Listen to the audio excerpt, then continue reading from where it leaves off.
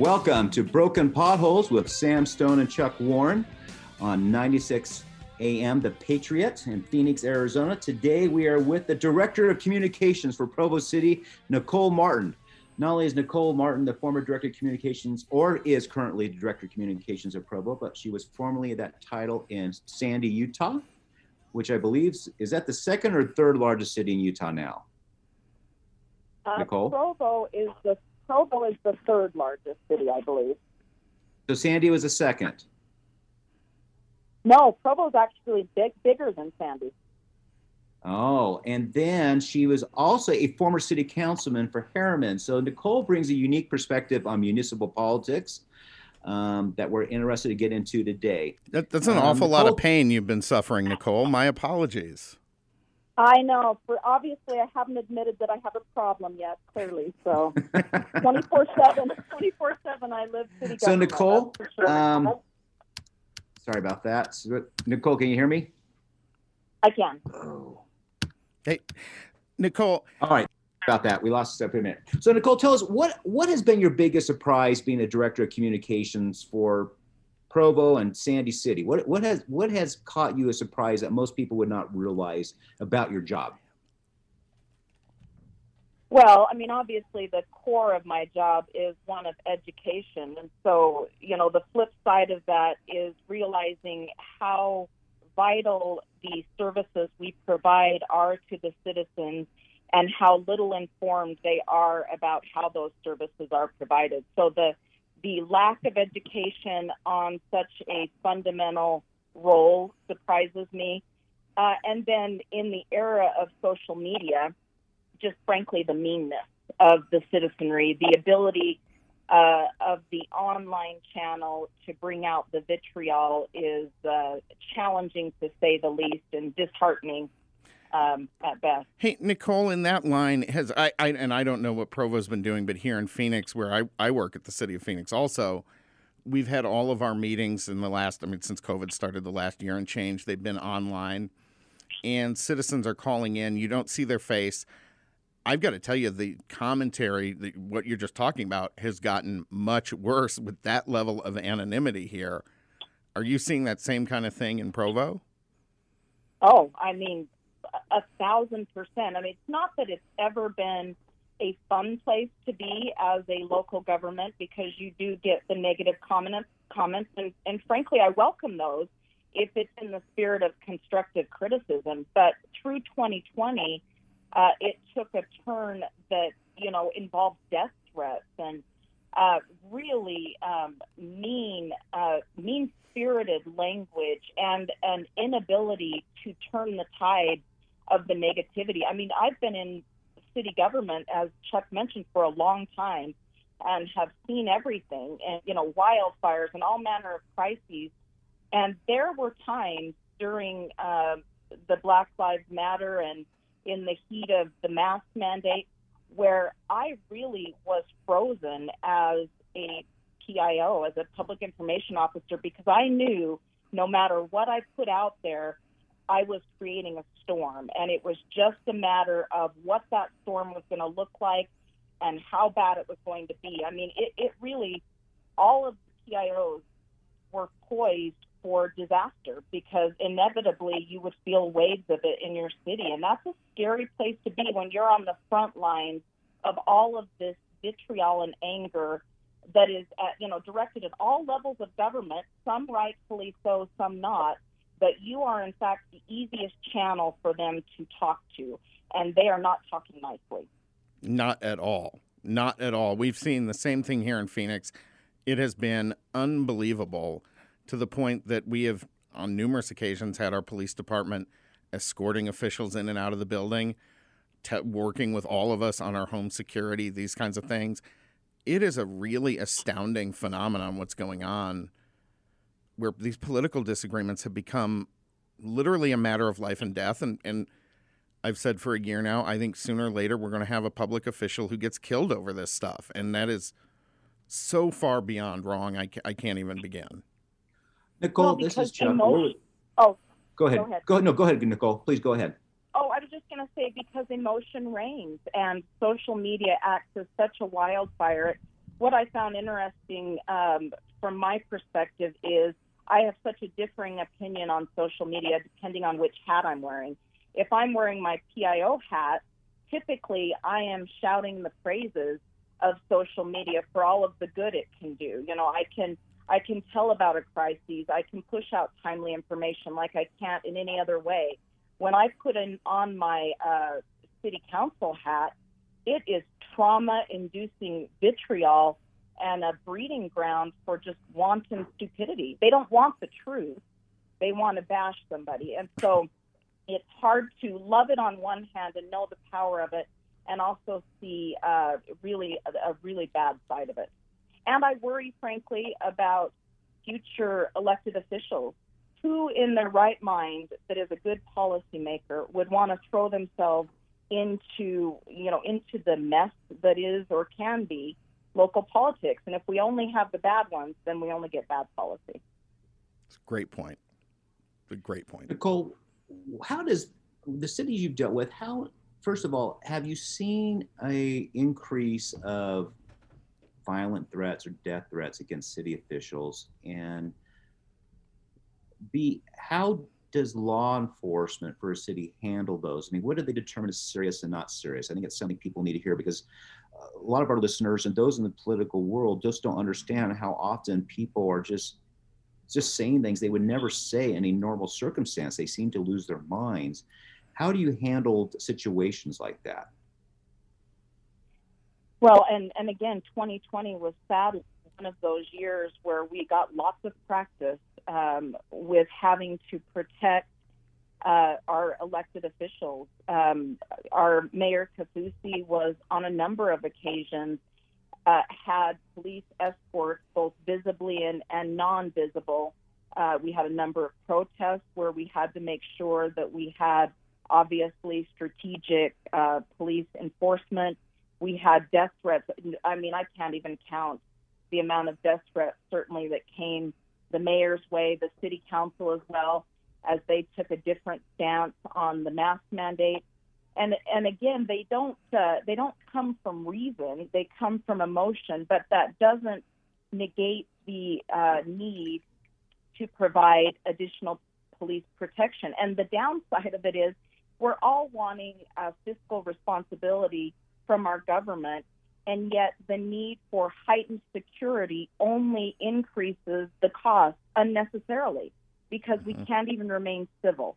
And so, we have to bring on extra protection because we as a society can't control ourselves. And that then costs us more money. So it's just a vicious cycle, but notably worse in 2020. And I fear that the Pandora's box may have been opened and people's behaviors have been tolerated in ways that they shouldn't have been. And I don't know if we can pull it back into civility like it ought to be, frankly. That's a great point. I hope we can pull this back. And I'm a pretty combative person, but I like to fight over policy. I don't like to be tossing threats around. I mean, and this is, here in Phoenix, we have a Homeland Security Bureau. We're the fifth largest city in the country. We have a large amount of police resources to begin with, but they have had to staff up that bureau. We've spent millions of dollars on overtime dealing with those same protests. All these things that are problems across the country are being exacerbated by this behavior. And it's Go ahead. It's a sad statement. Sorry, I didn't mean to step on you, Sam. It's a sad statement on society, and that we're seeing it at every city across the United States at one level or another. I think shows the need for us to make a difference. And I think, frankly, local government is the place that can happen. So if we're to look for a positive side here, local government, for all of its challenges with being close to the people, has the exact benefit of being close to the people. So we can community build. And I think that's the only way we start to make a difference, is by community building and bringing back, the kindness and the character elements of a city that help us get along and not focus on our differences, but rather our goals. Yeah, I've talked about this on the show before, but I think most people don't realize when you look down at the local level, 90 or 95% plus of what a city government does, everybody agrees on. In other words, those are unanimous votes. They're on a consent agenda. And as such, we kind of just blow right past them every week. And then we spend all our time on the things we disagree on, right? Which is good government, but I think it gives a misimpression because, frankly, we do agree on 90% or 95% of what needs to happen at the local and municipal level, don't we? So you bring me into a topic that I love, and I just did a presentation for all of the PIOs in Utah, and it's about storytelling. And you bring up a really good point of the need for government at all levels to do a better job of telling the story of what they do. I mean, honestly, there is not a better return on investment for the amount you pay locally. If you were to look at the tiny amount that you pay for your local government and compare it to the return on investment in terms of the services you get, you would never complain about the amount you pay. But city government employees, by and large, and I have known many of them, are the best and the brightest, and they just put their heads down and do their work. And they're not good at tooting their own horn. They're just good at providing the services. If we were to do a better job at sharing what we do on a regular basis, just as you point out, Sam, we build up community trust that would help us when we hit a crisis. If the only time we're ever talking is when we're yelling at each other across the table, that's not a relationship at all. And you have to treat that city citizen that as a relationship, and then we can get through those tougher times, at least less painfully than if we didn't have some sort of dialogue prior to that. Yeah, absolutely. Absolutely. We've got just about 45 seconds. Go ahead, Chuck. We've got 30 seconds. And we're with Nicole Martin, Director of Communications, Provo City, Utah, former city councilwoman herself. When we come back after the segment, we're going to ask Nicole how on earth she got in this crazy business, what made her take the leap into city politics, and tell her a little bit more about herself and some cast of characters she's met as she's been a PIO in cities and a city councilwoman.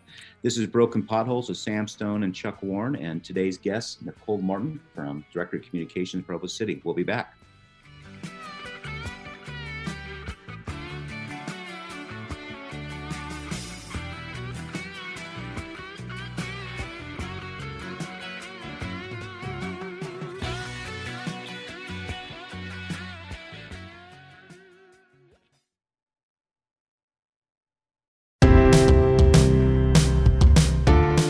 Driven by the use of technology, it's important to secure your campaign website that includes your first and last name as soon as you decide to run for office. Here at .vote, our mission is for voters to remember your name while providing a website that is easy to remember, straightforward, and tells voters what to do. And that is to vote. Visit GoDaddy today and get a your.vote website. That's www.yourname.vote. The internet is in your favor, so use it.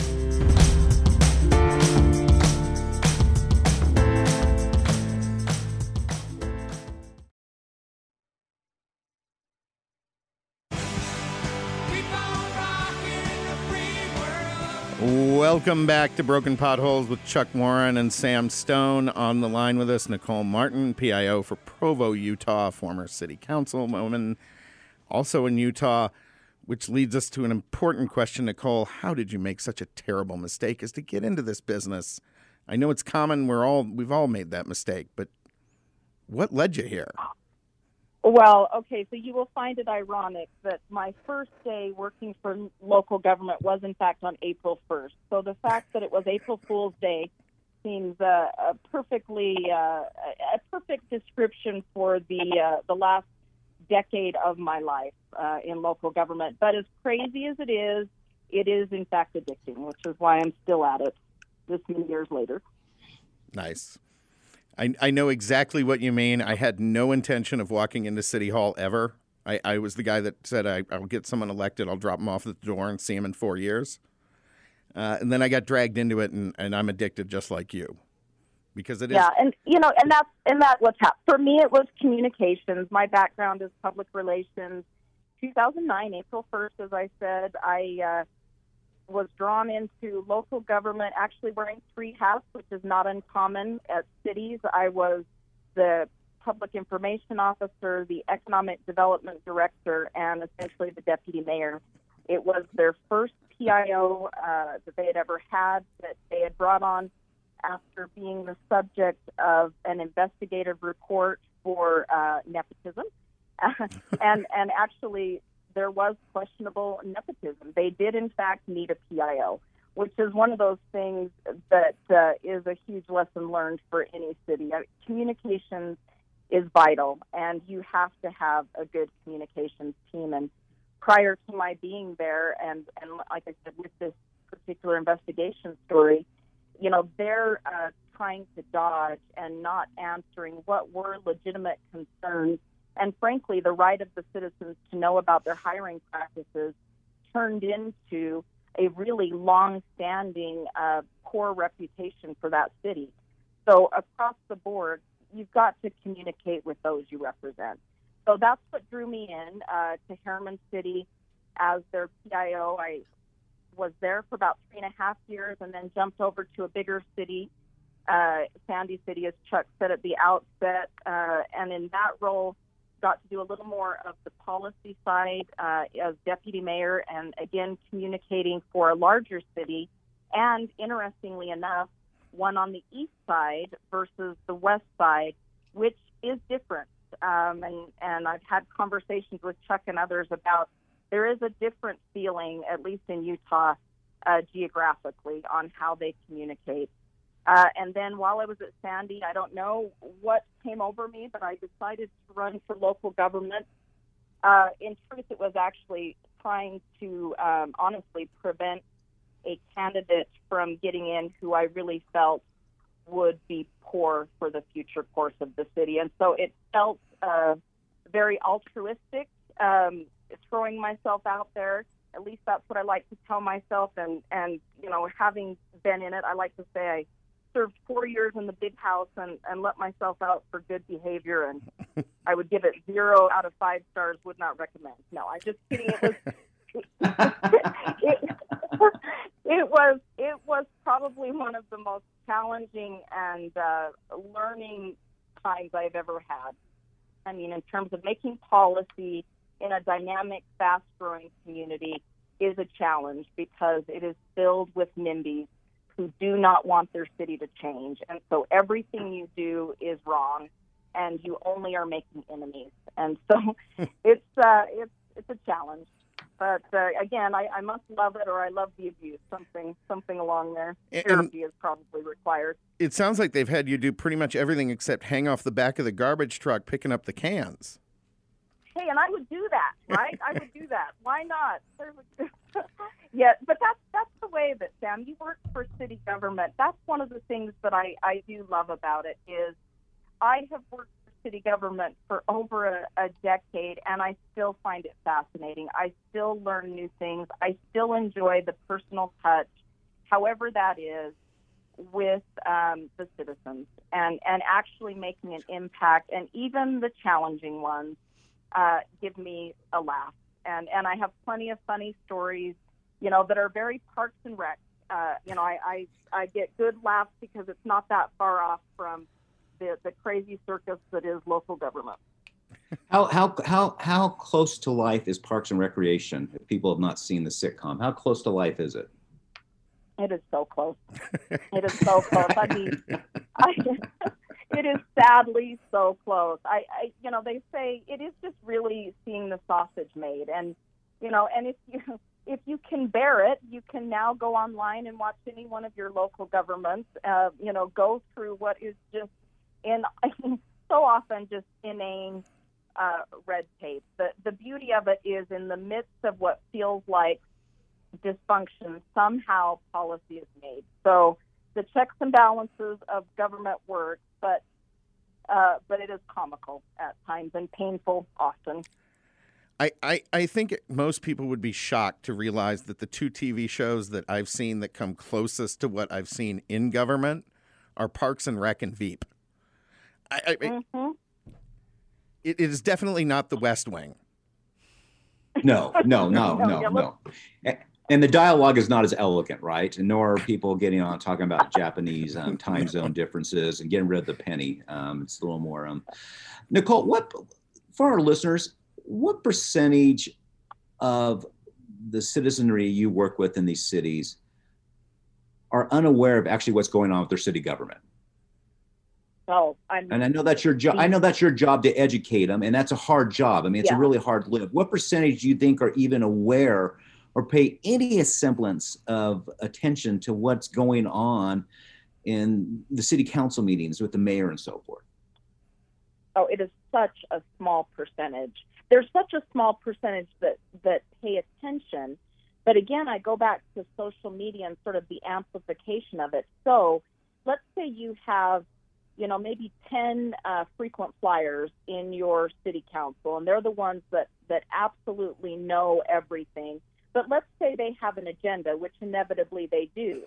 They become the influentials on these Facebook groups, where they are then able to essentially spew their viewpoint unabated. And again, they already have the credibility that the government never has, because we start out with no credibility. Everything we do is for nefarious.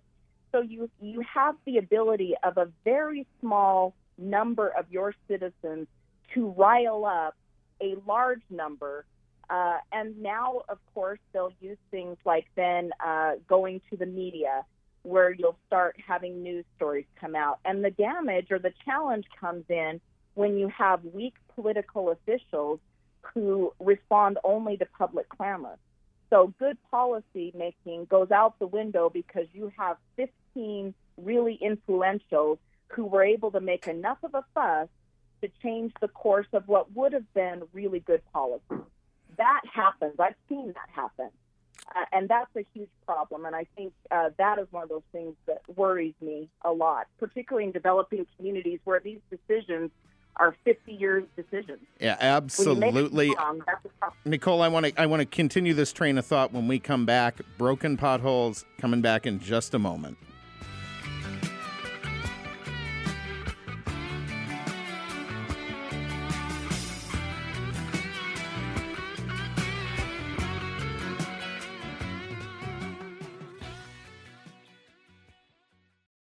Now more than ever before, we are relying on the internet to keep up with the news, stay in touch with friends, shop, and everything in between.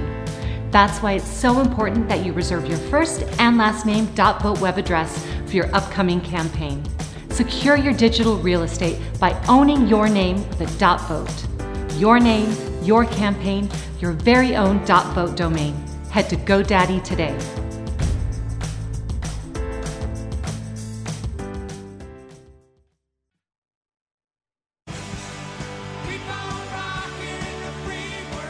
Welcome back to Broken Potholes with Sam Stone and Chuck Warren. On the line with us today, Nicole Martin, PIO for Provo, Utah, Public Information Officer, for those of you who don't quite have government lingo planted in your brain yet. But Nicole, when we left the last segment, you were talking about some of the challenges you have communicating with the public, how news is covered these days. And one of the things that's really changed here in Phoenix, about 10 years ago, we actually had 2 full-time reporters from the flagship newspaper here, the Arizona Republic. We had another full-time reporter from a couple of different TV stations. You had a big newsroom at Phoenix City Hall. This time we have maybe 20, 24 people who are full-time assigned to cover our state politics. Phoenix government's about a third the size of the state of Arizona. We have 1 part-time reporter who's assigned to cover Phoenix news. That makes it really tough, and it amplifies the power of those folks you were talking about, the railbirds who are always there, who are always commenting and have their own opinions. They become much more powerful because there is no real news network covering all this important stuff at your local government. And that's exactly right. That's why I think that cities have to look at different ways to communicate, because if the only time your citizenry is hearing about your city is due to a crisis that is painted in a bad, whether you deserve it or not, and there are times when we deserve it, If that is the only time your citizens are hearing about your city, then you are going to have problems and really going to have trouble with the policy making. And so it gets back to our earlier point of storytelling and the fact that the news cycle is always 24/7. Our citizens want information. They're getting it from somewhere. The vast majority of your citizens are likely to want to hear the good news of your city if they know where to go to find it. And so that then behooves a city to look at their city communications in a new way. And one such way that I'm trying to develop in Provo is to look at the city more like a news organization. So I'll call my departments in almost like an editorial meeting once a week, and we'll talk about what is happening in your department. We'll look at the ways in which we can tell that story. Is it best told with a video? Is it told with a fact sheet? Should we do a white paper? Is this part of a larger campaign, like a recycling campaign? So I actually bought them all jackets that say storytellers. I want them to realize they are storytellers, and I want them to think of it that way. And so we develop infographics and all of those things. We now try and put on a hub, which is essentially a website. And by turning that information, and this is all in theory, we're working on it, but the idea being we create a news source. I'm calling it kind of a dashboard, an information dashboard. And the idea is if I, as a busy person, as a busy mom picking up my kids playing soccer, had 20 minutes and wanted to devote 10 of that to what was going on in my city, then I, as a public information officer, ought to make that as convenient as possible if I want my citizens to pay attention. So it is my responsibility as a city to make it convenient. You know what, Nicole? That's a brilliant point, and actually it ties to something we've been doing here. Phoenix has been developing an app for people to access city services. When they first came to us, it was very limited. I've been pushing them to make it so that anything you want to do at the city of Phoenix, this app could do. But actually, I think you're touching on something else that should be in those types of that I'm going to go back and start pushing for, is for there to be a Phoenix newsroom as a feature in that thing. Yeah. Because absolutely, I think most people, they get up, you have a handful of apps you go to for your daily news. That's just one of the ways people communicate these days. And so we need to become one of those because, again, there is no more impactful level of government than local. I mean, we come to their doorstep to pick up their trash. We make sure their water turns on. So if we can find a way of communicating with them, Sam, like you talk about, in a convenient, timely way, again, we can tell our stories on an ongoing basis about the good we're doing. And then when we have crisis, we build up the goodwill we need to get through it. It's a fantastic point. Chuck? Nicole, as we have our closing minute here with you, why should people get involved with local government? Why should people make that a career? Why should people run for office? I have seen too many people get involved in city government who should never be involved. It inflates their ego for some crazy reason. I am always just inwardly laughing at the fact that we need to remind ourselves this is just a city. We need people who are not in it for themselves, but have the political courage to make the decisions that will matter in 10 years and 20 years. I ran for 4 years and made the decisions that made me very unpopular. And I feel very good about my service as a result. And it's thank not that you. It's not that I didn't listen to the citizens. Yep. It's that I also just made good decisions. Broken Potholes, coming right back.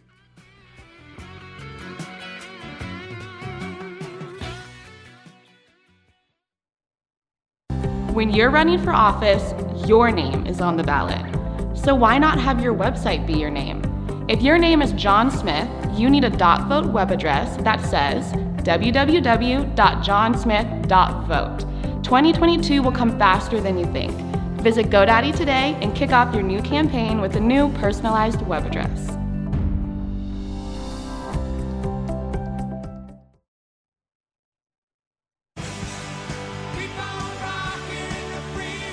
Welcome back to Broken Potholes with your hosts Sam Stone and Chuck Warren, airing Saturday 3 p.m. on 960 The Patriot, KKNT here in Phoenix. You can catch that online. You can also catch us on Spotify. You can catch us on Substack. You can catch us on Apple Podcasts. Wherever you love to listen, we're there. And Chuck, thank you for having Nicole on with us today, because that was a fascinating conversation with someone else who has another perspective on city government. It is a really different environment. Well, it's Nicole's a dear friend, and I actually talked her into running for city council, and we're still friends, and it's been tenuous at times because of that. She's clearly a very forgiving human, Chuck. Yeah, she is a very forgiving human. I mean, she is a person that went into it for the right reasons. And the amount of vitriol she dealt with was remarkable. And there came a point, talking about social media, I would have to remind her on phone calls every so often, stop reading social media, stop reading the comments. And I do believe that experience has made her a remarkable PIO that she is. She's probably one of the better ones in the state. She has worked in the biggest cities. She has a wonderful relationship with the mayors. She is engaging. But I think having that experienced elected official probably gave her a real sense of empathy as well. And so, but, I mean, there's just times, look, people are just horses petunias. They just simply, they're cruel, they're vicious. And it's like she made the comment, she has seen time and again a group of 15, 20 people decide a policy of a city of 6 digits. It's incredible. Yeah, well, here we have a city of 7 digits. I mean, 1.75 million people in the city of Phoenix, and it's about those same, it's 20 people. They might even be the same 20 people. Over and over and over. Yeah. It's sort of like you were telling me last Sunday about the 2 guys from Scottsdale suing the city of Phoenix over a golf course or parking lot expansion. And they don't even live in Phoenix, but they're taking your time. No, and they're taking time, they're taking money, and frankly, they are completely crazy. What we're talking about, for those folks who don't know, Phoenix has a wonderful facility called Papago Park, which is not a mountain preserve. This is not a nature riparian area. We have a baseball spring training facility there. That's where we have the city zoo. We have all sorts of recreational opportunities there for people. It's a park. It's meant to be used for public enjoyment. We expanded the zoo parking lot. Why? Because parents were having to walk with their little children on the side of a busy road from a half mile away on weekends, and it was dangerous. So we're expanding that. The spring training, they needed a little more room because baseball teams are doing a lot more at their spring training these days. So we gave them a little bit more room. You're talking about an acre. It's not a whole lot. And these guys are throwing a fit like this is the end of the world. It is ridiculous. And they're not even residents. No. That's the best part. They're not residents of the city of Phoenix. No. So. Nope. Let's talk about our drought, Sam. We have a drought. They say it's historic levels. We're obviously being out the West based on people like these 2 folks in Scottsdale who are unprepared and unwilling to build more reservoirs or things of that nature so we can be prepared in times of drought. But let's talk about how it affects the West. We have a huge problem out here out West, and I don't think a lot of people really understand the connection between drought and water levels in a lot of our lakes and and rivers and that kind of thing, and power generation. Because a lot of the West, there is a lot of hydroelectric power, whether you're talking about the Hoover Dam. There's a number of hydroelectric power plants in California. All throughout the West, this is a big part of our electrical generation, and it is a big part of our green electrical generation. And this drought and the amount of water that we are pulling from the ecosystem for our uses in all our cities and in our farms and everything else is putting enormous pressure. They're dropping to a level we may actually see rolling blackouts across the West. The epicenter, obviously, California, because we have failed to invest in the infrastructure to protect all these things, to build more dams and reservoirs, to, frankly, start looking at desalination and taking some of our internal water grid away from the natural ecosystem. We haven't done those things, and we're about to start paying a really big price. Well, yes, and for the folks of Arizona, you have a governor's race coming up in 2022. One of the primary issues, and it's not a sexy issue really, but water. I mean, you really, the next governor is going to, I know Ducey has tried and he deserves credit for it. I think this is something he's been aware of. Former Senator Kyle has been a leader on this issue, but the next governor is really going to have to take the bull by the horns and have some decisions made. And those decisions will not please everybody, including some environmental groups that are going to realize we're going to have to do some things differently. We're going to have to look at desalination. I saw that the legislature approved, I don't think it's a bill, but they approved whatever they call it to start looking at piping water from the Mississippi. They're going to have to put every option on the table to make this work, or we're in trouble in Arizona and out west. Yeah. It's obviously Arizona is the center of that problem. We are in a very precarious position, and the entire West shares our predicament. Southwest shares our predicament to some extent. It is something they're going to have to get serious about. You're right, Chuck, 100%. There has to be a plan. There must be a real long-term plan on how we get more water, how we create more water here in the West. And if we don't do that, it's not about our economic growth. It's not about our green lawns. Folks, it's about you could wake up one day and not have water to drink. And if you think there was a run on the stores when people thought toilet paper was getting scarce, I mean, think, folks, what's going to happen if we get to the point where your taps don't work?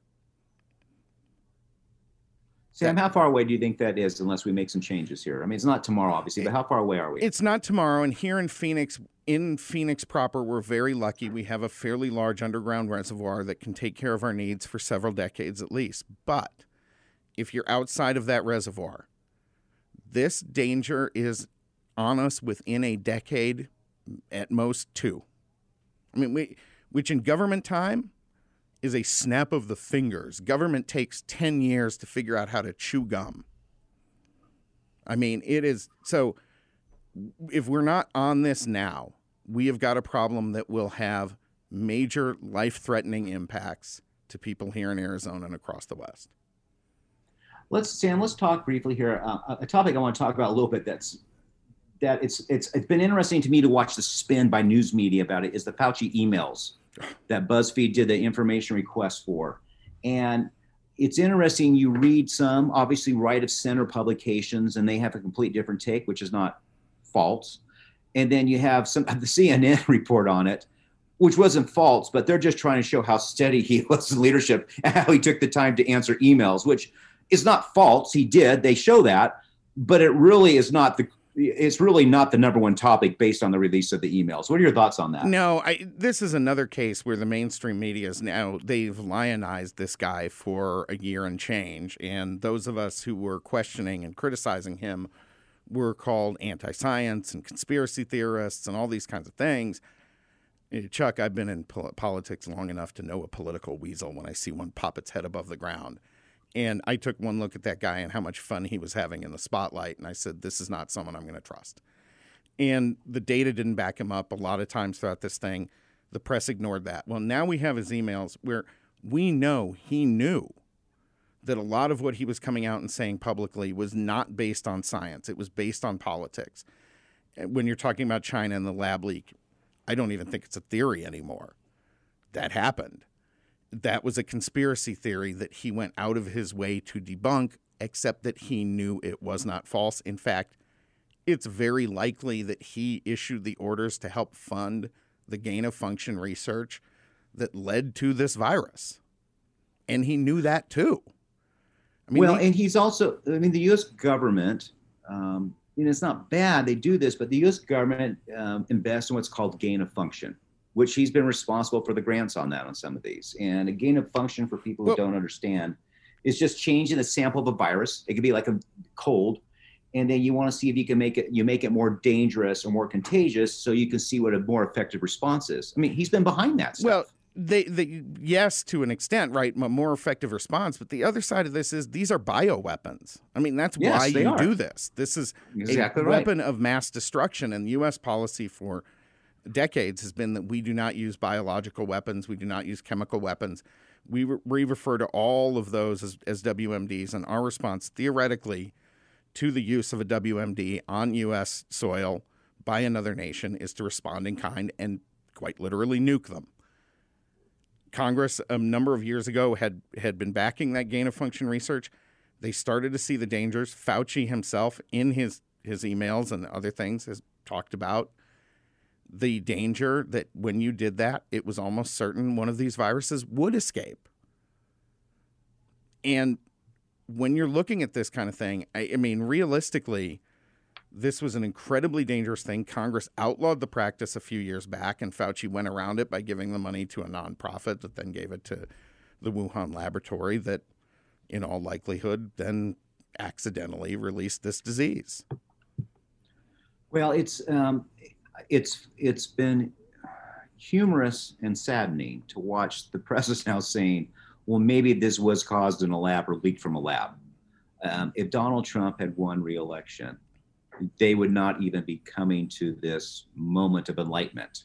But now that he's out, it's sort of like, oh, we can sort of talk about this now, which is another issue, again, of the groupthink of the press. There's something you said last week that stayed on my mind a lot, is that liberals in this country, sadly, are those who live the most in the bubble, because they're just parroting back what they want to hear. There is no reason for people never not to take this a serious look at, did this leak from a lab in Wuhan, China? There is no reason for it. I mean, we want to know what happened. They called that racist when, quite frankly, Chuck, the alternate theory that this came from a Chinese wet market, frankly, lends itself to racism a heck of a lot more than a government screw up. Well, let's look at this. Let's say this is a murder case, and you had the Phoenix Police Department. Would the Phoenix Police Department have ignored the possibility that something like this leaked from a lab? No. I mean, if you're an honest detective and you're investigating a murder case, and that's what this is in many ways, you would never ignore that this may have been a possibility. At the end, it may still not be what happened, but honesty and intellectual curiosity would have said, I'm going to investigate this to rule it out. And, you know, when you go to, for example, the Mayo for treatment of some disease, they don't know what it is. We had a friend recently go in. They just list all of the options on the board and they start eliminating them because they investigate and say, okay, it's not that, it's not that. The press and most of our medical community did not want to go through that process. And that really is a whole separate investigation. Why? It's a huge issue. But personally, I think it was Trump. I mean, frankly, we all know they hated him. He rubbed intellectuals in particular the exact wrong way, in large part because he pointed out their public policy failures of the last generation. I mean, and so the kickback to him, though, was to ignore actual science, investigation into what really happened in this and any number of other scenarios. We're still being told that you don't get, you can't get immunity from having had COVID, for instance. That is a complete lie at this point. We have had 15, 16 months of this disease, and there are, out of millions upon millions of cases, a handful worldwide of confirmed reinfections. That's it. So if you had it, you're immune. How long that lasts, we don't know yet, but it's fairly long-lasting because it's been lasting. That was something Trump jumped on. The science community denied it, continues to deny it. I think we'll come to a point where that changes. But over and over, we see these examples of the political science taking over for actual science. Which is a horrible thing for supposedly a group of people in our country who say, just follow the science. Right. And they don't want to follow the science. That's the lie that they're being told. And if you're going to make that statement, then you have to let the cards lay as they may and realize that sometimes what you want it to be or your hypothesis is wrong if you're really following the science, if you're really following the facts. Yep. And our country has got to switch that. And frankly, our medical community has got to get their heads out of their butts on the wokeness of society and just say, I'm following facts. Amen, brother. Broken Potholes, back next week.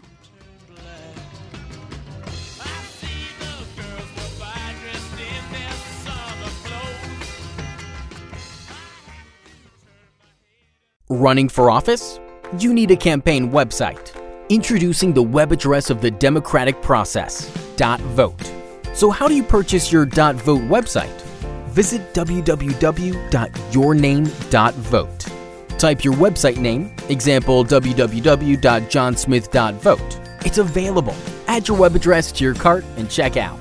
Once checked out and have received confirmation, you may begin to create and utilize your website to connect and engage voters. To learn more, visit get.vote. Happy campaigning!